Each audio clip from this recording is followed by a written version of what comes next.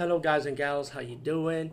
Today I'll be talking about an awesome way to start your free podcast, and I mean free. No catch, no gimmicks. It's totally free, easy to edit, easy to record, and easy to promote and monetize your podcast. It's called Anchor.fm, and I highly recommend you, guys and gals, check it out and start your own podcast and let your voice be heard.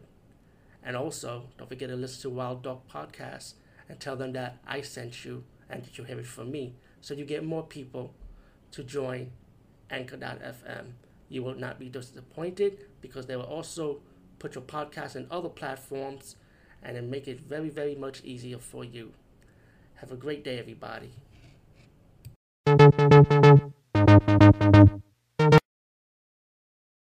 Indeed, I rented from Code Red again is a re-release of a movie called The Dead Pit, 1989. And no, this is not a piece of shit DVD. This is a good DVD. I remember during my younger days when I went to video store, I seen this cover, The Dead Pit, the movie for a while in VHS, and I never bothered renting it. I don't know why, but I never bothered renting it. But then now I rented it today, a re-release DVD of The Dead Pit from 1989, and it's a horror movie. It's a zombie flick, and it's about a girl going to a mental hospital.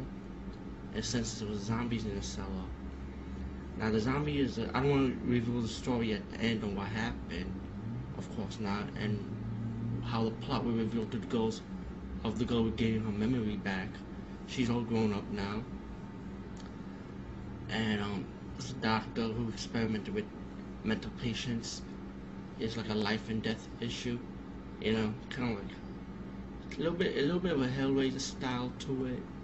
It has some blood, has some little bit of gore when you can see some body parts, so for the gore factor for us horror fans.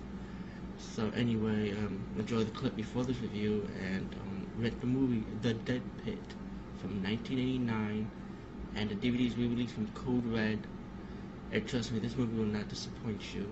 It's a good movie, and there's another movie that I reviewed from Code Red called Soul Survivor that I reviewed. Like I said, please don't rent it, but you're all gonna rent it anyway. But anyway.